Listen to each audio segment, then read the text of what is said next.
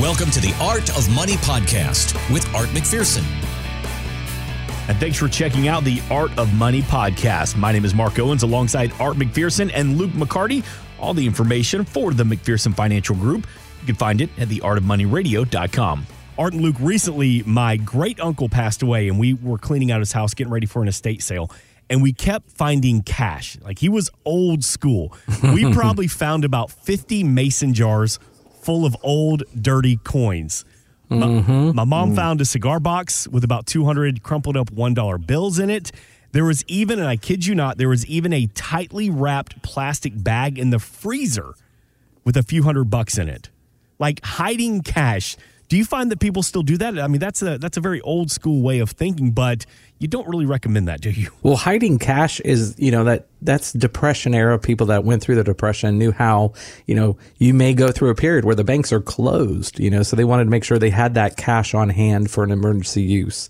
So that's why they had that. In today's world, it seems very foreign because we go to the ATM anytime we want. We use a card. Typically, we don't even use cash that much anymore. When you go to the gas pump, you used to always have to go inside and pay the attendant with cash. Now we're just using our debit cards all the time. So cash is a different animal in today's world. However, you definitely want that extra savings buffer and do the same principles that grandma and grandpa did there, which are make sure you have that rainy day fund, that set aside money that is there for an emergency use. So that way you're not having to use credit cards and you're not having to use resources that are used for other things. So you want to be able to have that extra money in reserve in case we have unexpected, what we call kind of a black swan event. You can't see it on the radar. We can't see it coming. We do that in our models too. So we actually have a fund called Black Swan that we put in some of our investment models, and we do that for things that we cannot see today. That's not on any expert's radar, but that may happen to change the dynamics of the investing world very quickly. We do that also in our portfolios. That's a good point, Art. We have the Black Swan fund. We also have, some hedged equity, right? We think the markets go up over time, but they don't always go up. Things can happen. But to get to your point, Mark, on the hiding of cash in random places in one's house, right? We don't necessarily recommend that. We do recommend having some cash on hand, whether it be in person or in the bank. But, like we mentioned, last week with inflation, right, you're actually losing money on your cash. You're losing money at the bank because inflation's eating away the buying power of that cash. Right. So we have clients that own gold coins and have cash in the safe and, whatever makes you feel comfortable at night and makes, knowing that you can just go grab some cash. Yeah. I mean, have that. We never recommend against it. Just don't have too much of it not doing anything for you. I don't think I've ever gone this long with carrying the same amount of money in my wallet. Like, when it comes to cash, I think I've had the same 25, 30, 40 bucks in there for 6 months. If you go to some stores, they don't even take cash. Exactly. Like, hey, we're short on cash. Use your card. Like, really? I want to spend this 20. Yeah. I'll tell you, when we were cleaning out Uncle Bill's house, getting ready for the estate sale, we had a bunch of the cousins and grandkids driving us crazy. Well, that's why you have the cash in your pocket. You were cleaning out Uncle Bill's house. You just kept reloading. We told a bunch of the kids, just to get them out of the house, we said, go grab a shovel. We think he may have buried a lot of money in the backyard. So It's possible. There was no money in the backyard, but by God, it kept those kids busy for a couple of hours. Make sure you give the team at the McPherson Financial Group a call and get that plan put together for your retirement. And speaking of, is there a difference, Art McPherson, Luke McCarty, is there a difference in what women look for in a financial advisor and what men look for? There was a study by the Hearts and Wallets financial research firm that claimed too many advisors like to talk bulls and bears, while women would rather hear about values and priorities. So is there a different approach when it comes to men and women and financial advice? For sure. I mean, I think typically men, we gravitate more towards the math and the numbers and kind of the fun aspects of seeing projections and growth. And the women typically are like, okay, that's fine, but how does that affect my life? How does that give me a better retirement? How does that help me do what I want to do for my kids and my grandkids? And they bring it down to the real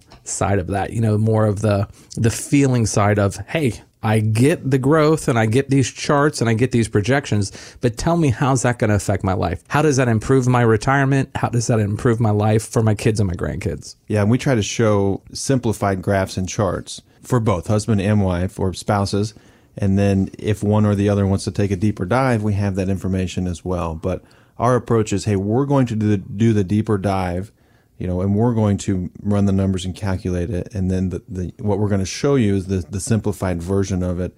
But we can always dive in. We have those, those certain clients, those engineers that want to see every number, want to match it to their spreadsheets. Right. We can do that as well. But I think Art was correct when he said, what can this money do for me? More of the feeling, the value of it, more the generational legacy play. We see that with one of the spouse versus the other. Have you ever had couples come in and they are completely different paths, or like they're not even on the same page with their finances? A lot more than you think. And it's funny because one will say something to the other and they won't agree. But then if we say something, then the light bulb goes off. Oh, okay.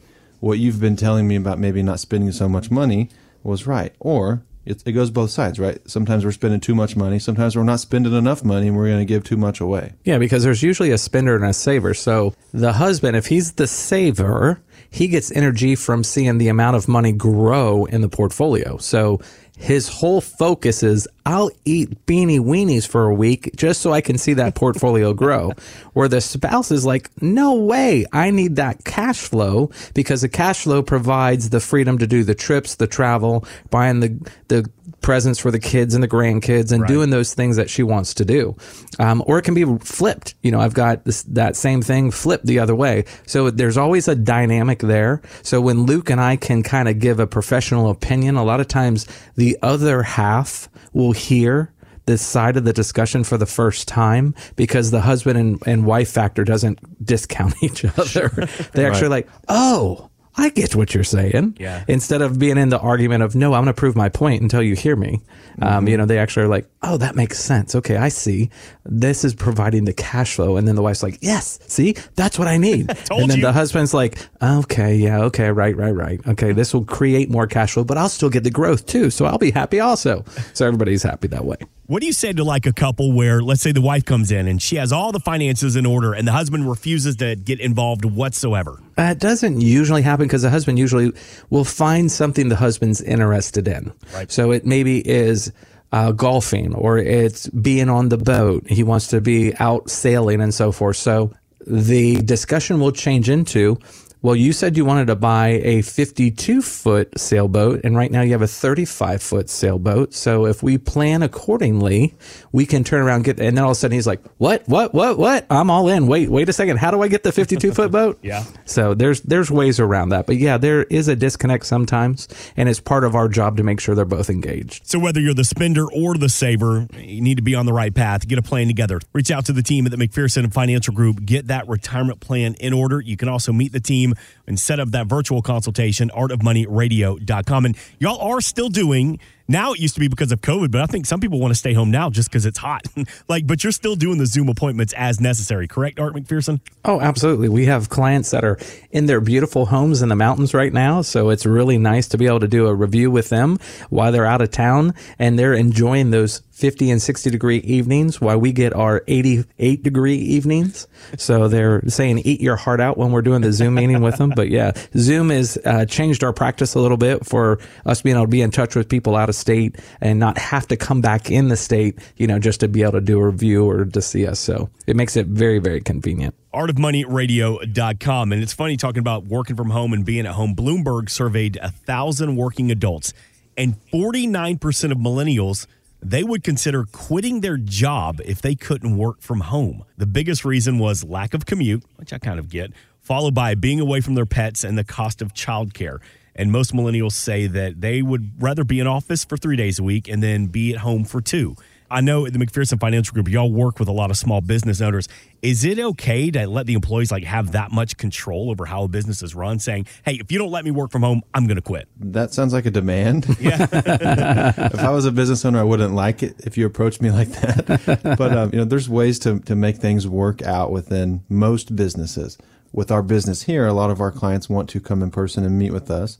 We do have Zoom meetings while we're here, but a lot of our information is here, right? Because we have a lot of encrypted information that can't get out. I just can't take it home and have a review. So certain industries, it works for you to be at home. And, it's funny you mentioned that, the millennials are worried about their pets and things and the commute, of course, but the industries are changing, right? We're going to see a lot of empty commercial buildings. Yeah.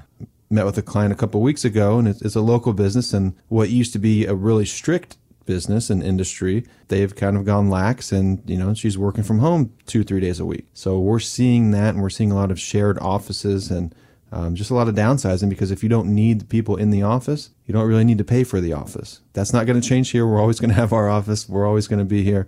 Unless I have multiple more kids. and there's a lot and there's a lot of people that are commuting. So when you look at a half an hour commute, and Luke is now filling his truck up for $100 a pop, and you can save $400, $500, $600 a month by staying home. That's a big deal, especially with childcare. A lot of times childcare can be $500 a week, $400 a week, and all of a sudden that's no longer an expense, and that regular cash flow is now part of the budget. It's a big difference. So it can be definitely a game changer for someone to be able to work from home if that's a possibility in their field. Especially, there's a lot of companies you can do that, and I think will change the industry, just like Luke was saying. We're going to see that evolve, and COVID has kind of brought that to the forefront. And we've learned that productivity can be very high while people work from home. And I think office departments and things like that thought, no, that'll never work. They're going to be doing all kinds of other stuff rather than work. Well, there's a lot less disruptions, evidently, when people work from home. I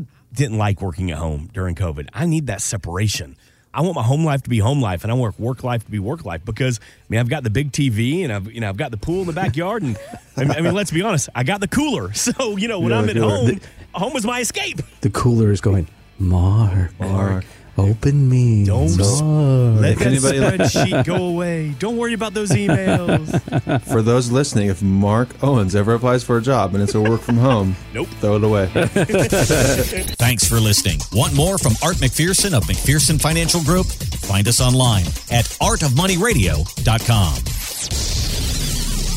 We are an independent financial services firm helping individuals create retirement strategies using a variety of financial and insurance products to custom suit their needs and objectives. Securities offered through World Equity Group, Inc., member FINRA and SIPC, a registered investment advisor. Investment advisory services offered through ProStatus Group, LLC. McPherson Financial Group and ProStatus Group, LLC are separate entities and are not owned or controlled by World Equity Group, Inc. Exposure to ideas and financial vehicles discussed should not be considered investment advice or recommendation to buy or sell any financial vehicle. Past performance is not a guarantee of future results. Investments can fluctuate and when redeemed may be worth more or less than when originally invested. Investment financial professionals are not licensed in all 50 states. Art McPherson is not affiliated with nor endorsed by the Social Security Administration or any other government agency and does not provide legal or tax advice. Please consult with your attorney, accountant, and or tax advisor for advice concerning your particular circumstances. Annuity guarantees rely solely on the financial strength and claims paying ability of the issuing insurance company. By contacting us, you may be provided with information about insurance and annuity products offered through Arthur McPherson. Florida Insurance License number A174. 725. Today's show has been a work of art.